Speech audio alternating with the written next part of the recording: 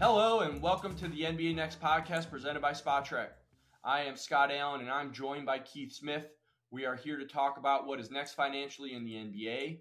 Keith, we've got the gambit today. We've got trade talk, extension talk, no-shows, some roster questions, and then a quick Exhibit 9 and 10 bullet points with all the training camp rosters being added and reduced here on the fly. But we are going to start with the Lillard holiday fallout. We had a Damian Lillard trade after we recorded last week, and then Drew Holiday was flipped from Portland to Boston.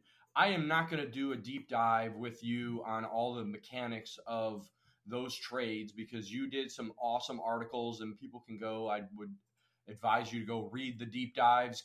As Mike has said, you don't do grades, you do novels, and but it is in depth as you can get, which is awesome. Where I want to go with this is more of what do the other teams in the East and the West need to do now. So let's start with the real quick hits that you want to do based off of the two trades that happened first, and then we'll dive into what the other teams need to. So real quick hits on the Lillard trade that started everything, and then the Holiday trade. Yeah, I think the quick version is fascinating. Superstar trade right before the start of training camp, and then another, I don't want to call Drew Holiday a superstar, but another all-star level guy traded, on the heels of that, literally on the eve of training camp.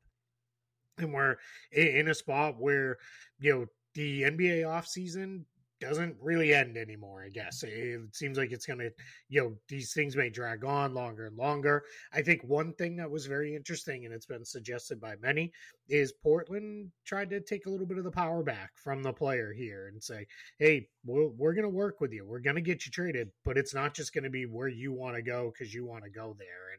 And I think for the Trailblazers, they drew a little bit of a line in the sand and said, that's going to be how it is. And ultimately, I think they did quite well for themselves in the initial trade. And then with the follow-up trade for Drew Holiday, they added even more talent and a couple more draft picks. And we'll see if there's another one with Malcolm Brogdon. Just, kind of a funny aside, I kind of like the idea of Portland continually trading guards for one slightly lesser guard in a trade, and maybe this continues all the way through the trade deadline just because I think it would be funny. But I think we're in a spot where Portland did well, and now they're positioned to do what they need to do, and so are the other teams that they traded with. I like that Portland held firm all through the summer when everyone else was saying, just get the trade done, and deadlines spur action. And they waited, and the deadline was coming up with spring training camp, and more teams jumped into the fold. And I give kudos to Portland for waiting because they got a potentially better pieces, assets than they would have if they would have pulled this back in July.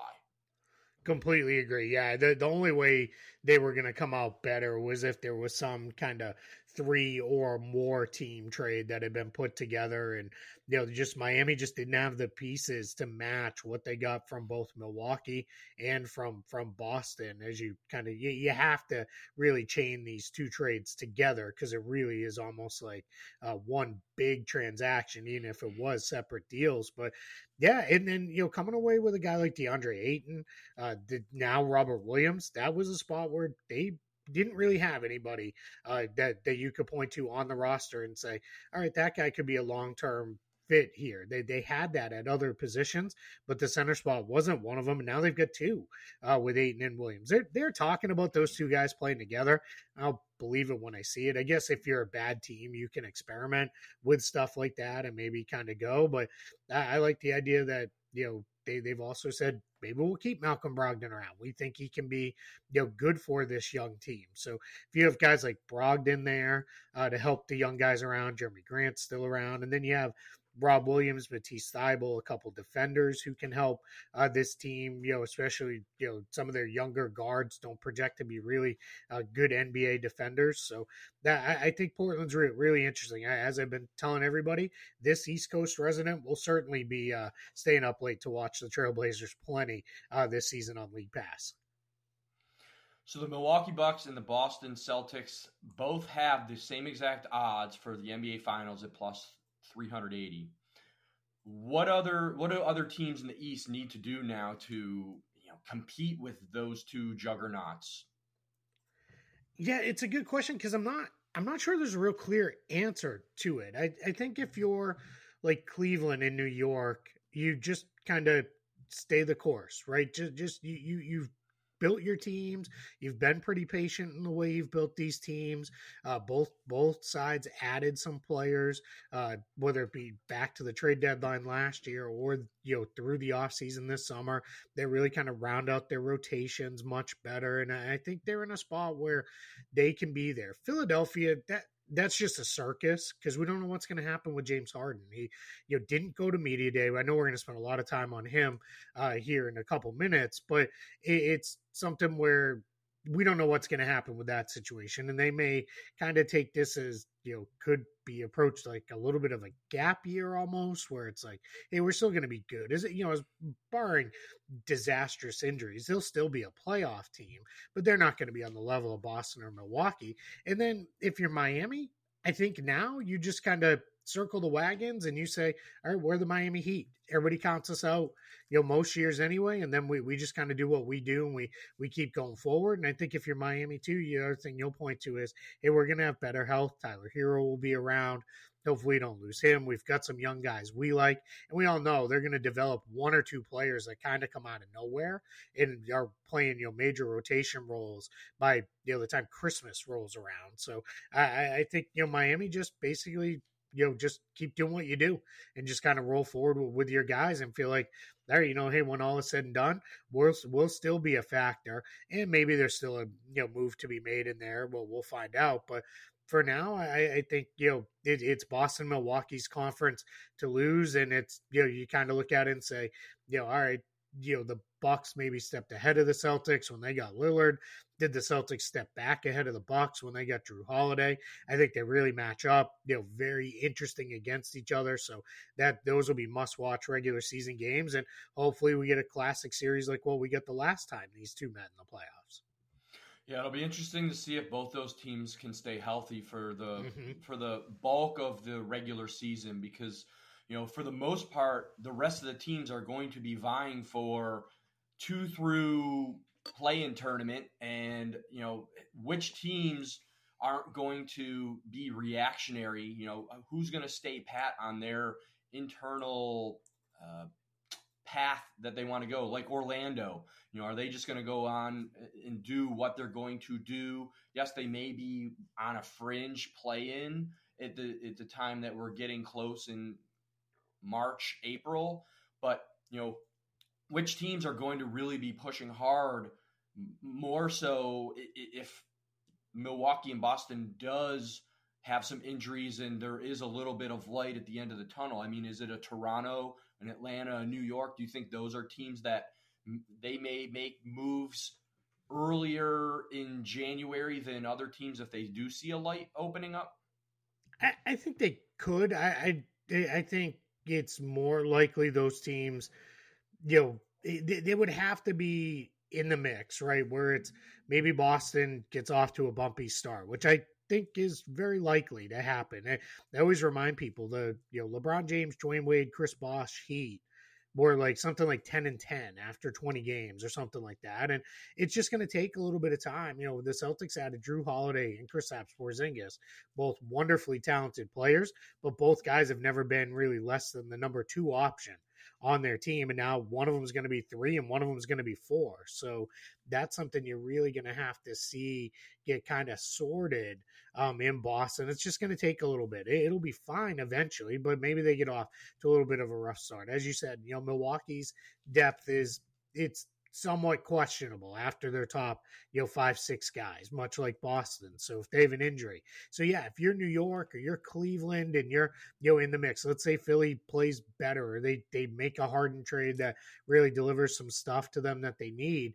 Yeah, you could see, I think, those teams get in a position where it's like, all right, hey, we're here. These guys aren't, we're not just going to write them in pen at the top of the conference. Let's make a move. But that's going to probably be, January, February kind of thing when everything frees up. Outside of a potential Harden trade, I think these teams are basically saying, we got what we got. This is our roster. Let's move forward with this to start the year. So let's flip to the West then. Portland is, and I have in quotes, resetting, because they're sort of resetting on the fly here. They really haven't pulled the Band-Aid completely off with the pieces that they were able to bring back. Phoenix, in quotes again, has depth for right now. I mean, some of those pieces may be flipped. I mean, from everyone I've listened, I've heard, the good and the bad of the pieces that Phoenix has brought in. So what do teams need to do in the West now that Lillard is no longer in Portland? That's one less team that really is going to be vying for a play-in or even a playoff spot right now. Yeah, I feel super confident in saying Portland, San Antonio, and probably Houston. We'll see. Houston's adding Reggie Bullock, and they're obviously committed to trying to be a good team. But I feel pretty good about saying those three teams are not going to be in the playoff picture. But the other 12 teams, you can reasonably convince me on just about any order. And I'm not going to argue with you too much on that. Outside, if you get silly and said, like, Denver's not even going to make the play, and then I'd be like, all right, what are we doing here? But the West is loaded. So none of the Western Conference teams are really worried about Portland at this point. I'm fairly certain they're going to look at it and say, man, I don't know if how much defense they're going to play. They're going to be very young. Their motivations are just very different. So I think it's going to be, kind of write them off a little bit. But Phoenix, for sure, they were, considered the favorite by many to come out of the West already. I think this trade makes them different. I don't know how much this trade actually improves them, because Jusuf Nurkic he's a better offensive player than he is a defensive player. But how much more offense do you need when you already have Kevin Durant, Devin Booker, and Bradley Beal? Like, I don't know that you really needed to go heavier into offense. It's not like all of a sudden they're going to score 150 points per game. Like, it's, so that part's a little strange. He'll, space the floor a little bit. He's a good passer. He's a good screener. So gives you something a little bit different. Their big thing is going to be, are they going to play enough defense night to night? Or is it just every game's going to be a shootout? And then their depth is not bad, but I think their depth is a little awkward, where now they've got a kind of a lot of shooting guards, they've got a lot of combo forwards kind of around that big three grouping, and Durant, Booker, and Beal. They've got a couple centers, and I really like Drew Eubanks and Chumezi Metu as depth behind Nurkic, so I think that'll be okay. But it just feels like that's a roster that may not be done. And what this trade did for the Suns, which I think is maybe a little scary to the rest of the league, is they broke Ayton's big $30+ million contract up into three much more tradable deals in Nurkic, Allen, and Little. And this is the last year for them, because they look like they're going to be a super tax team for the next several seasons. This is the last year that they can aggregate salaries together in a trade. So I would expect to see some form of trade down the line where they put a couple of those salaries together and go get whatever it is they think they need as the playoffs are approaching. But Phoenix, it most had them at the top of the conference or right behind Denver anyway. And I think that's exactly where they still sit today. If we took Phoenix, say they have crazy injuries, which I wouldn't put it past them with some of the players that they have on that team right now, and we take Denver out just for hypothetical purposes, what other team do you think could win the West potentially right now? Yeah, I think the Lakers have a shot. They've got their own kind of health things that they got to work through. We've also got to see, are they going to really commit to playing Anthony Davis at the 5 full time? That still seems to be a little bit of an open-ended question. So we'll see. I think Golden State is going to be in the mix. They're going to be missing Draymond Green, it looks like, to start the year. He's got it sounds like a pretty bad ankle sprain. So we'll see what that looks like. The Clippers, man, Scott, I should quit them, but I can't. Like I just look at the talent and I'm like, it's too hard to walk away from this team. Could be very very good, and it sounds like they feel whether it's the new resting policies or just we've done it this way and it hasn't worked, but it sounds like they're going to play their guys more minutes this coming year. And then if the Grizzlies can just stay afloat while John Morant is out for those first 25 games, be 14-11 or something like that, if not better. I think when they get him back, the future is extremely bright for them. Yeah, now I'm to the point where I'm naming every team in the conference. I don't think Minnesota will win the conference, but I think they'll be an interesting and a better team this year, provided they stay healthy. So but that just gives you a sense of just how deep this Western Conference is, because there's a bunch of fun teams in that mix that I didn't mention because I don't think they'll win the conference, but OKC, Utah, New Orleans, Dallas, Sacramento, good fun teams that are going to be battling for playoff spots, but probably a tier 2-3 down from the top. Two teams that I was going to mention that you mentioned is the fun part: Oklahoma City Thunder, Sacramento Kings. I mean, there were rumors that maybe they were potentially for Drew Holiday. Were they just okay with the roster that they have and they didn't want to shake it up too much going into this season? Yeah, I think yes, but for slightly different reasons. I think the Thunder are continuing to be very patient and feel this is not the time to make, not that would have been an all-in move for them, because they certainly would have still had plenty of assets left, coming their way. But I think they are very focused on, all right, let's see what it looks like with Chet Holmgren in the mix. We've got him back on the floor now. He's going to be ready to go from day one. Let's really get this going around Shai Gilgeous-Alexander.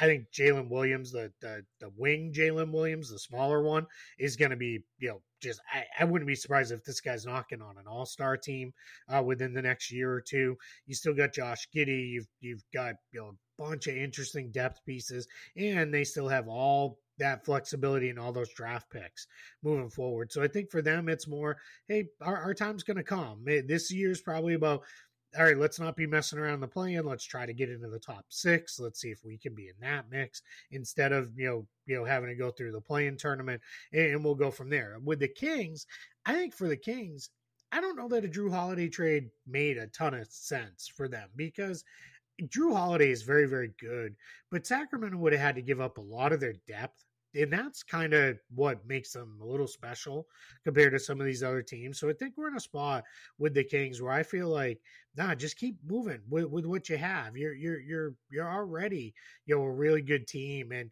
you don't necessarily need to pull away from what made you a good team just to add, another guy. It just doesn't seem like the right time for a shakeup for them. So I'm kind of glad they're just, saying, hey, we're going to run it back. Our top, 6-7 guys are all returning. We're adding Sasha Vezenkov to the mix. I think they feel really good about what they've got there in Sacramento. And I think they're motivated to prove, hey, we weren't a one-year wonder. Like, we're going to be a good team again.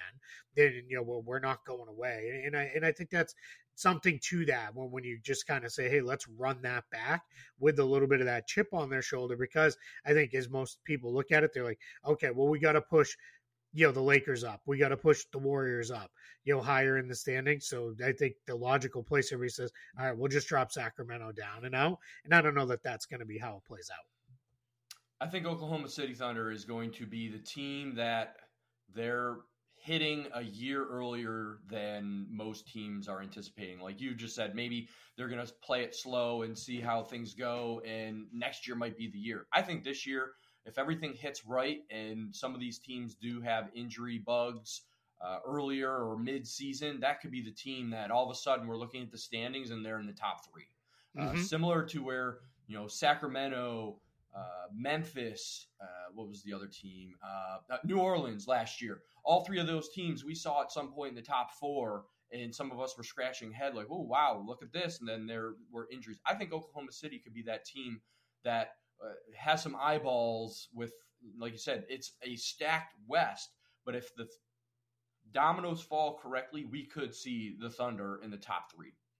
Yeah, I would not be surprised, especially, a lot of those other teams have questions, right? They're either older, they have injury questions. Memphis has to work around Morant's suspension.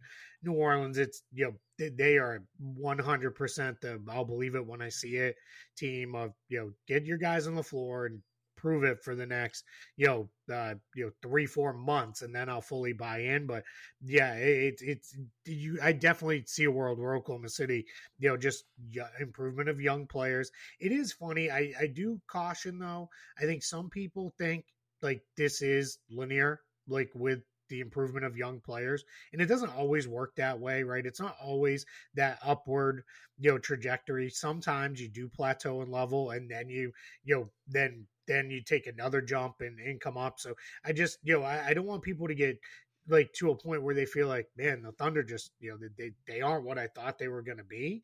And then feel like they're kind of out on them, because that's just kind of how it goes sometimes with young teams. But yeah, they're just so loaded with talent, flexibility, and the ability to kind of do whatever they need to do around the guys that they think are going to be their long-term pieces, that I'm super excited. And Chet Holmgren again, let's see what he looks like with this team. I think it's going to be really, really good, and I'm excited to watch it in action. Staying in the West, we had an rookie extension yesterday. Yeah. Devin Vassell, 5 years, maximum of $146 million, and it looks like from the reports, $135 million guaranteed. So guaranteed is about $27 million AAV. You had guessed 5 for 110, I believe. So I think it was 115, but 115? What's $5 million between friends? So I mean, if you're going with 5 for 115 guaranteed, then you were relatively close. Are you surprised with what the Spurs did here? Is it a good value? What is your take on this extension? Yeah, I'm not surprised, because I think they want to. I think the Spurs are now, with Victor Wembanyama in the fold, are starting to move towards all right, we've done the rebuild thing a little bit. Let's start making sure some of the guys we got through that process are going to be here. Let's really try to kind of keep, some guys in the fold. They did that with Keldon Johnson on a very fair contract. And I know some people are probably looking at this and saying, man, almost $30 million a year for Devin Vassell. Like, what has happened to these contracts? And there's some fairness to that. I mean, last season he only played in 38 games. So there is a question there. But I think what the Spurs are banking on is, all right, he didn't play a ton last year, but some of that was, quite frankly, self-induced by the Spurs. They weren't always trying to win the most games. And my guess is they're looking at it and saying, as a rookie, he was flashed, showed a ton of promise, but super inconsistent. As a sophomore, really improved, started to improve his efficiency, started to show a little bit more as a defender, a little bit more playmaking chops, just kind of rounded out his game. And then last year, in the games he did play, became a fairly efficient scorer. Needs to get to the free throw line a little bit more, but upped his assists up to 3.6 per game, remains a pretty solid defender out on the wing. He's a pretty good rebounder. He can really score the ball. And my guess is they're looking at it and saying, man, this is a guy who fits with Victor Wembanyama no matter what the rest of our roster becomes. So let's get him locked up and let's get him signed. And the reality is, a contract that is an AAV guaranteed of $27 million a year, that's well below where the max is going, even the 25% max. So well done by San Antonio. They did pretty good with this. The only slight surprise I had is this does replace his cap hold for next year. So they are going to go ahead and sacrifice a little bit of cap space. But I think the Spurs are smart enough to know we're probably not major cap space player or free agent players anyway next season, and the free agent class is a little, it's not great. It'll probably become less great as other extensions and the like happen. So I think if you're the Spurs, you're kind of probably looking at it and saying, you know what, we're okay with giving up, $5-6 million in cap space for next season, because now we got the guy and we have him locked in long term. Do you anticipate any more extensions this week from rookies? I think we might get one or two that happen here. I think we're kind of in the spot where now the max guys, they get taken care of right out of the gate. And now I think what it is maybe a couple guys come back and show the team, hey, this is what I did over the summer, and the team's a little more in than they might have been otherwise. I think we're in a spot where, like a guy like Obi Toppin, for example, maybe the Pacers get him on the floor with their guys and like, yep, he fits perfect. We want him, and that locks up an extension for a guy like him. I think you could still see Patrick Williams in the Bulls reach an extension, unless the Bulls are like, let's let this kind of play out. And then I think, on the Hawks side, they've got guys like Onyeka Okongwu and Sadiq Bey, and that's probably much more of a conversation around, or what do we want to be like what are we doing? How much more money can we commit? Because they already have a lot of long-term money committed. Do they have another move plan that will clear things up a little bit? And then the last guy that I 100% expect should get extended is Jaden McDaniels of the Timberwolves. They have to get him signed and locked up, because letting that get to free agency, you're running the risk of you may end up paying potentially even near max for him if he has another great season like he had last year. You're kind of playing with fire. So if you can get him for below max now, you probably want to get that done. And Emmanuel Quickly is another guy I would keep an eye on too, just because the Knicks have preferred generally to of recent ilk try to do what they can. RJ Barrett was kept. They did Julius Randle, kept him around. So under this front office, it seems to be talent retention seems to be a thing. So maybe we get an extension done for Quickly, but that may be one where the Knicks say, hey, let's let this play out and see what the season looks like, and we'll go from there. Yesterday was media day, and James Harden was a no-show. And there's some financials that could hit him depending on if he actually shows up or not. So with the preseason and regular season games, if he does not show, what are we talking about financially? Because it's not like he's being suspended. He is just choosing not to show up. Yeah, so what happens is the league has kind of different things, right? Where there's different actions teams can take. Teams can begin fining a player for missing obligations. Presumably, he'll be fined for missing media day. But the big thing that we're talking about here is the withholding services. So this is essentially the clause in the CBA that says players can't hold out, and if they do, they can't hold out long term. Now, if he misses games, what they can do, they can fine him a chunk of his per game salary. The formula is a little bit complicated. It's not quite 1 out of 82.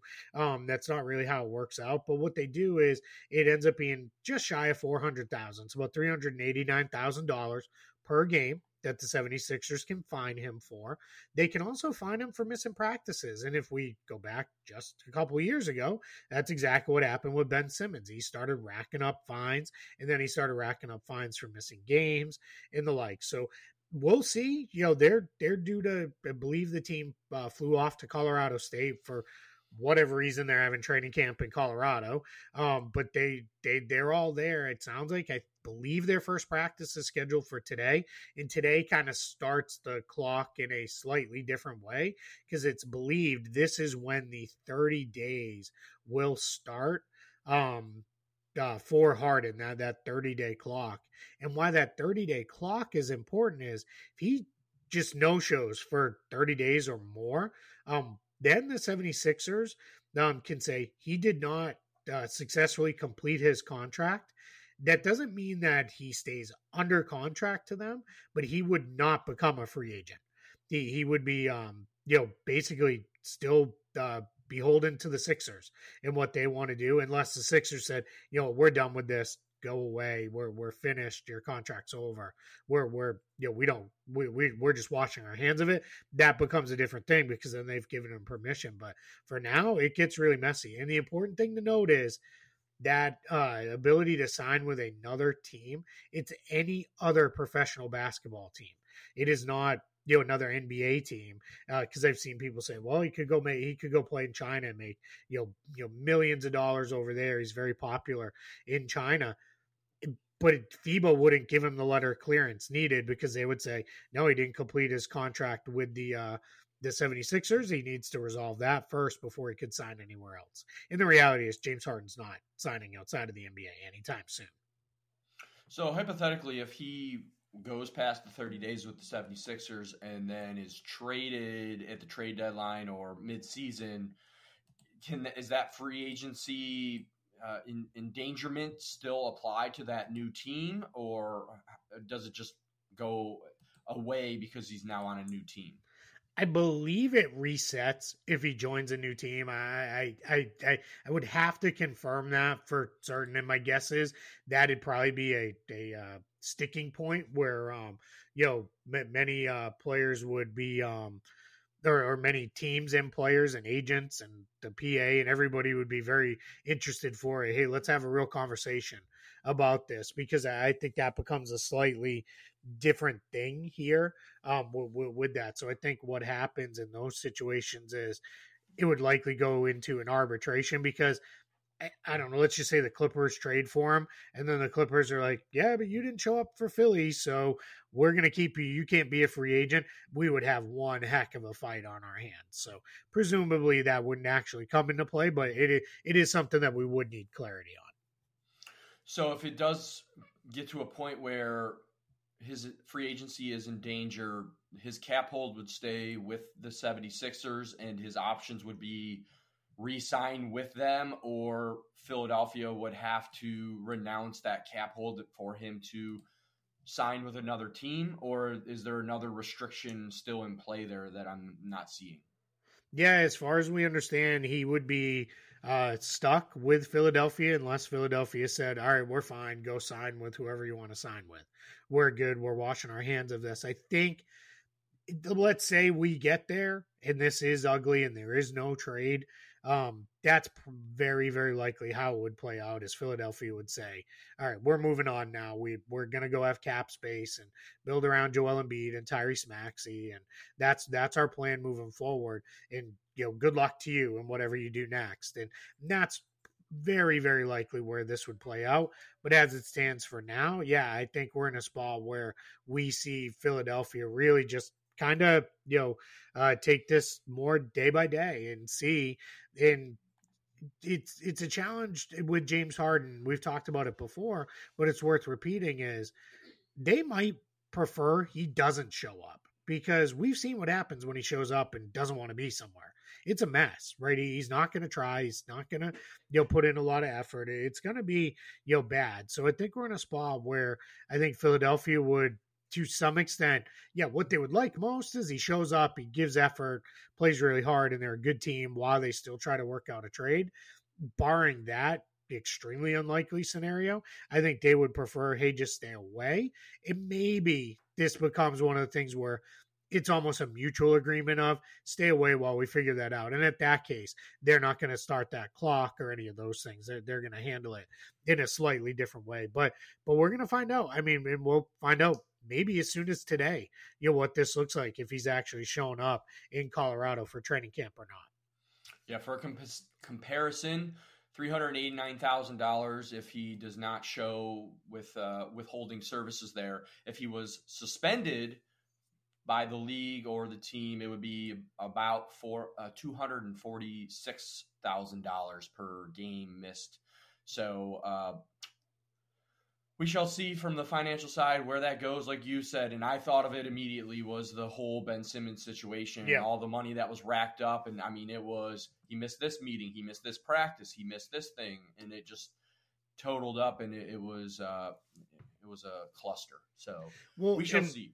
We don't want to rule out fully James Harden shows up today and says, I have a hamstring injury, or my back is bothering me, or something like that. And I'm not trying to make light of Ben Simmons, because I think it is very clear now. Ben Simmons, not only was he still dealing with back issues, but he was going through, something, mental health wise that was not good for him. But, and I'm not saying James Harden's going to try to be shady about any of this, but he may pull that card of, hey, I'm not healthy enough to play. I'm here. I did what I had to do, but I can't be on the court. And again, I think that might be one where Philly's like, okay, go get treatment, go work out on your own, rehab and go. I just got to believe sometime in the next couple weeks before we really get into the meat of the regular season, this will resolve itself.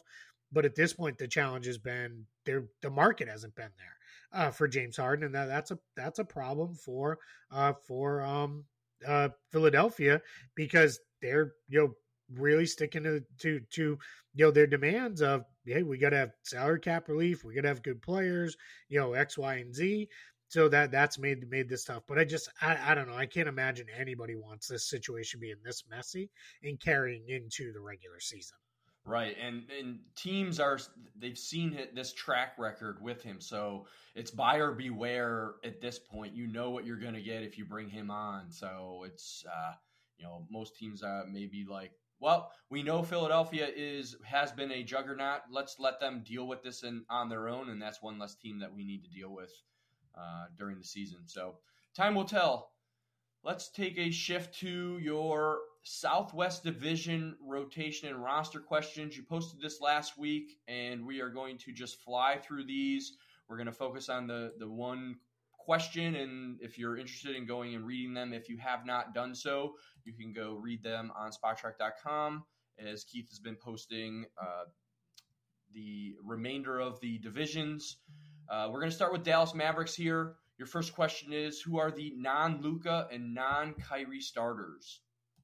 Yeah, I think in Dallas we can pen, maybe even grab out the chisel in Luka Doncic and Kyrie Irving as starters. They're clearly going to be there, and then everything else seems at least to be somewhat up for grabs. My guess is Grant Williams starts at the 4. They invested in him with the MLE through the sign and trade, so I think he'll be there.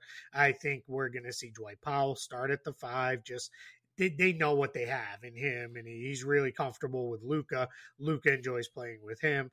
But, Derek Lively is going to come eventually. He's going to snatch that job. And in the interim, Rashawn Holmes will probably get, plenty of minutes there, as he's kind of their rehabilitation project, trying to get him back fully. And then the wing spot becomes interesting. Do they stick with Tim Hardaway Jr.?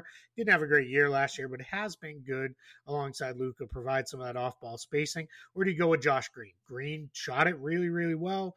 I think he probably, if he's not starting, he'll be the starter by Christmas, because they're going to want him in there doing, kind of doing what he does defensively, because he's the best perimeter defender the team has. So it's going to be fun to kind of watch this team evolve over the next, couple of months into what, I think they're hoping will be a very good team. And we forget, because they missed the playoffs last year fairly intentionally, and they got dinged for that fairly heavily with a fine. But they missed the playoffs last year, but 2 years ago they were in the West Finals. So this is still a team that's got quite a bit of talent, and I think their additions this summer really make them a stronger team than they were a year ago. Who is going to be the backup point guard in Houston? Yeah, this would have been Kevin Porter Jr. They would have run a 3-guard rotation of Fred VanVleet, Kevin Porter Jr., and Jalen Green. Kevin Porter Jr. is no longer in the mix in Houston. They said at media day yesterday he's been told not to even come around the team. Very different from the John Morant situation. John Morant, we got clarity yesterday, will be allowed to practice with the team, will be allowed to travel with the team while he's on his suspension. I think all parties involved there decided, hey, he's going to miss all these games, but let's not isolate him and cause him to maybe go down an even worse path than he's been. Let's try to kind of keep him around the team. Kevin Porter Jr., very different situation, because he's in trouble for very different and quite frankly worse reasons, and he has been told go away. So now I think if you're Houston, you want Amen Thompson, the rookie, to grab that role. Come in and be the backup for Fred VanVleet, be that starting point guard. That's really been what he's done, through his youth career to this point. Is he's been an on-ball creator. So got great size, should be an NBA-ready defender and passer right away. Big question is he going to shoot it well enough? but that's something Houston can figure out. This is still a step forward development year. If he can, Aaron Holiday will probably be in the mix. They added him as a veteran guy, but I think he was really added to be the third guard in this group, or maybe even the fourth guard. So look for Thompson to grab that position and be there. And this is going to be fun to monitor. They're an interesting mix of veteran players and some really, really fun, good young players. And I think we're going to see, even if the Rockets aren't a good team this year, meaning maybe they only win 30 games or so, maybe 35 on the high end, I think they're going to be a much better team night to night, and we're not going to see some of the wild swings in production because those veterans will help the young kids along. Who starts in Memphis while Ja Morant is out? Yeah, this one is pretty easy that Marcus Smart's going to replace him as the point guard while he's out. But then who starts in the Dillon Brooks spot, which is where Smart will eventually transition over to? A lot of people, I think it'll be Luke Kennard, and maybe it will be. They've got enough defense to cover for his limitations there. He's a really good shooter, so he'd give him another shooter on the floor to help really open things up for Desmond Bane, for Marcus Smart. I think there's a chance it could be Zaire Williams. His second season last year was just a complete lost year. He had injuries, never got healthy, was a mess. And by the end of his rookie year, he was starting to play a lot. He had actually started a handful of games. It was really starting to look like he was going to be a big part of the long-term future. So we'll see. I think that it's probably down to Zaire Williams and Luke Kennard. Might be a couple other guys. I'll let you read the piece if you're interested to see where they go. And maybe Taylor Jenkins does some experimenting while Morant is out over the first third or so of the season to figure it out. But it's probably down to Zaire Williams or Luke Kennard figuring it out there who starts really in the Dillon Brooks spot, because Smart will replace Morant for now. How does the wing rotation shake out in New Orleans? Oh, man, this is a mess. Unfortunately for them, they're starting the offseason with guys already hurt. Again, Larry Nance is out to open the year, probably 2 to 4 weeks for him. Jose Alvarado out for them. And on the wing, Trey Murphy's going to miss a bunch of time as a torn meniscus. I don't think we've been given really a kind of definitive timeline there, but he's going to be out. So I feel pretty confident saying Brandon Ingram and Herb Jones are going to start. Those guys have generally been the starters, so they should be in there. But then it's behind them what happens. Trey Murphy. I do that all the time with that poor guy. Trey Murphy would have been the number one wing. Now we're at a spot where Najee Marshall's probably going to play quite a bit. I think Dyson Daniels could come in and play in an off-ball role. He's primarily been an on-ball guy. But do rookies Jordan Hawkins and EJ Liddell factor in here? That they both showed moments in summer league. Liddell's back to being healthy again. He's more of a small four, but he could probably slide down to the wing if he's making jump shots. And then Hawkins, they're high on as a shooter, but he's a rookie, so he's going to have to figure it out. But that's going to be something. And again, for this team, what really matters, Zion Williamson is fully ready to go to open the year, and let's all knock on wood here and hope that remains that way as we go. But I think we're in a position with everything else in New Orleans continues to be a little bit messy health wise, and that's just not where you want to be as you're kicking off the year. Who is the fifth starter in San Antonio? Yeah, this one seems, I think, maybe a little more cut and dry than people realize, because 4 guys are locked in. Victor Wembanyama, of course, is going to start. Devin Vassell, we talked about him in his new contract. He's going to start. Zach Collins is going to start at the 5 because they're committed. Wembanyama will be primarily a 4 on this team. And then Trey Jones is the only point guard on this roster, like pure point guard. So he's going to start at the point. Keldon Johnson is very likely to be the other starter at the forward spot, because that's just who he's been throughout the duration of his career. But Jeremy Sohan's in the mix for sure. Sohan started a lot last year when he played. I believe it was 53 of the 56 games he played. He started. He was a little up and down. He had a lot of injuries. He was in and out of the lineup quite a bit. If he could shoot it consistently, he might overtake Keldon Johnson right now. But I think it'll probably be Keldon Johnson, and then Jeremy Sohan will mix in off the bench. He's probably going to be treated almost like a sixth starter kind of guy where, yeah, all right, let's get him in there and go from there. They cleaned things up a little bit with the waiver of Reggie Bullock since the piece was written, so he's no longer in the mix. But Greg Popovich has options here, but my guess is Johnson probably gets the starting nod, and then if anybody is kind of out of the mix, Sohan probably steps in next. Atlantic Division was posted this morning. Please feel free to go read the Southwest and now the Atlantic Division, and the remainder 3 divisions will be coming right behind those. To finish off, Keith, we've had a slew of additions and subtractions with rosters, Exhibit 9s and 10s. I know a couple weeks ago we did a conversation with Exhibit 9 and 10 contracts, and now those are really coming to fruition here with all these signings. So I know you're going to be writing up a deep dive on how all of the Exhibit 9 and 10 contracts work. Can you give us a recap bullet point edition for us right now? Yeah, these contracts are to get all kind of used in similar terminology, and quite often it's not really worth clarifying whether it's an Exhibit 9, it's an Exhibit 10, or it's a straight summer contract or whatever. So what happens in the NBA? They have these things called summer contracts. And the idea used to be was sign these guys, they come in, they're with you in the summer, and then they're in there through the beginning part of training camp. And then if they get waived, they get waived. Then what happened was some of these guys unfortunately got hurt. And then they got waived, and it was just, well, sorry you got waived. There, you got hurt, but good luck. Now what they added, and this was added several years ago, is an Exhibit 9. And what happens with an Exhibit 9 is the player gets a little something. Essentially, you get about $6,000 when they're waived, if they're waived with an injury. So what happens in an Exhibit 9 contract is it's a 1-year deal, fully non-guaranteed.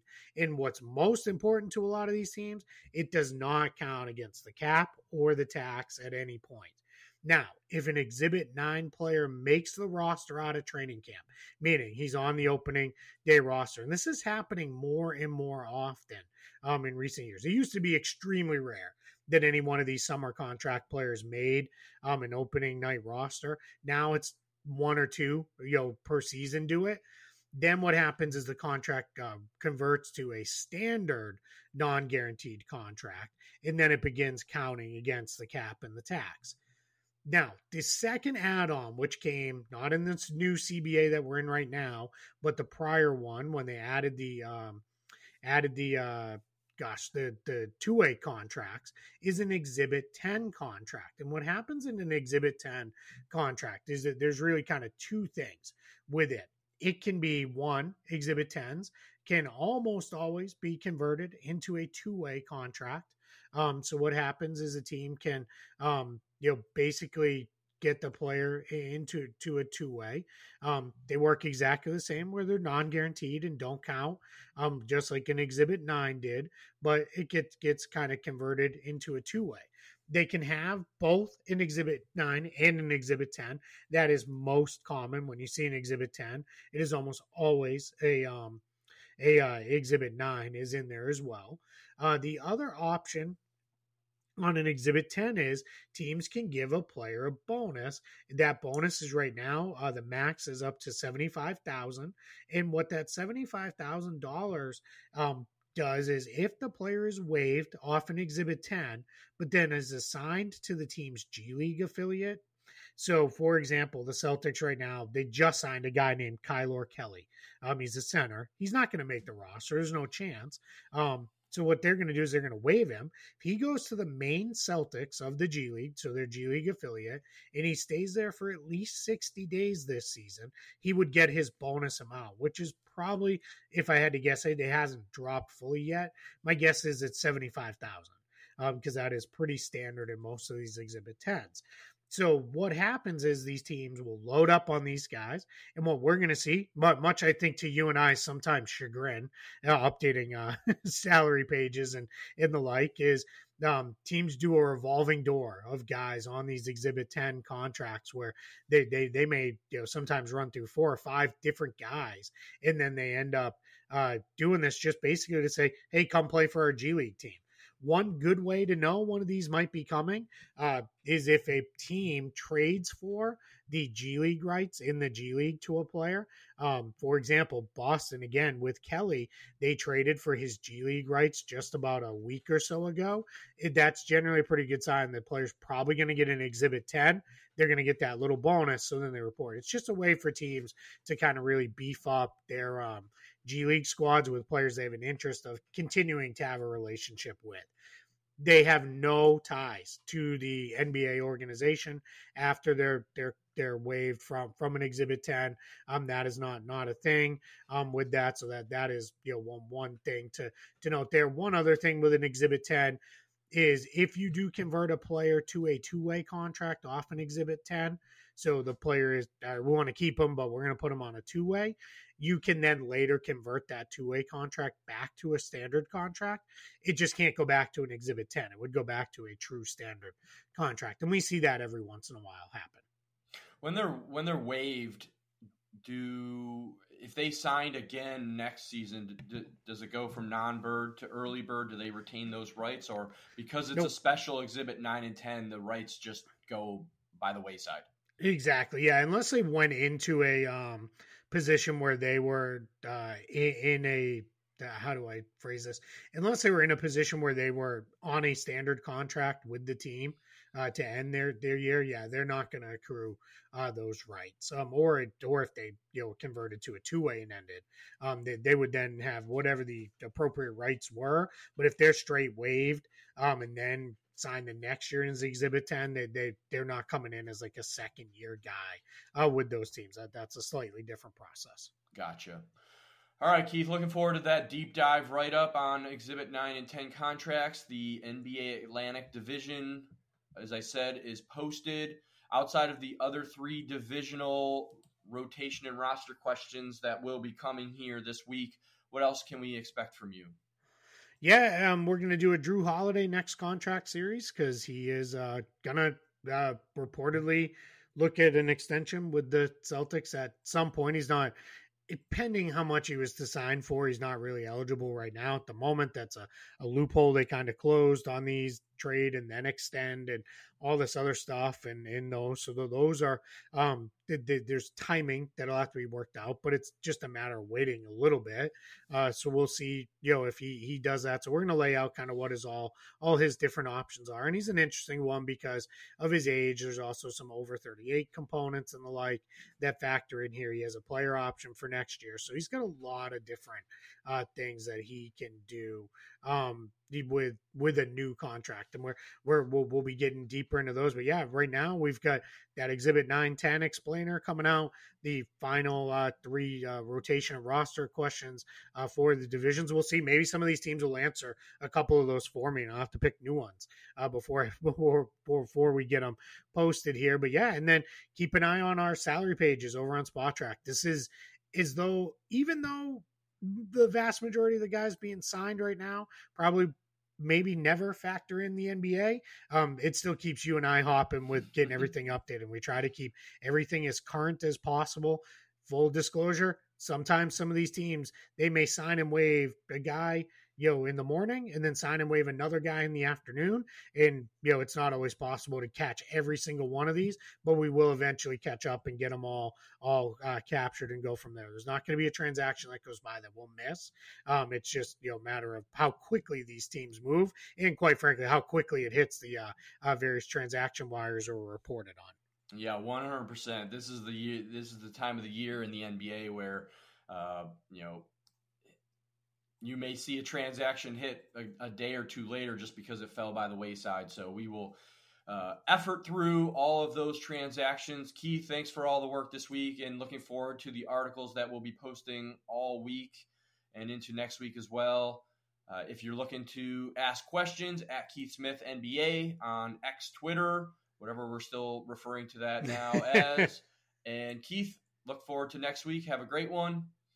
For Keith Smith, I am Scott Allen. Thanks for listening to the NBA Next podcast.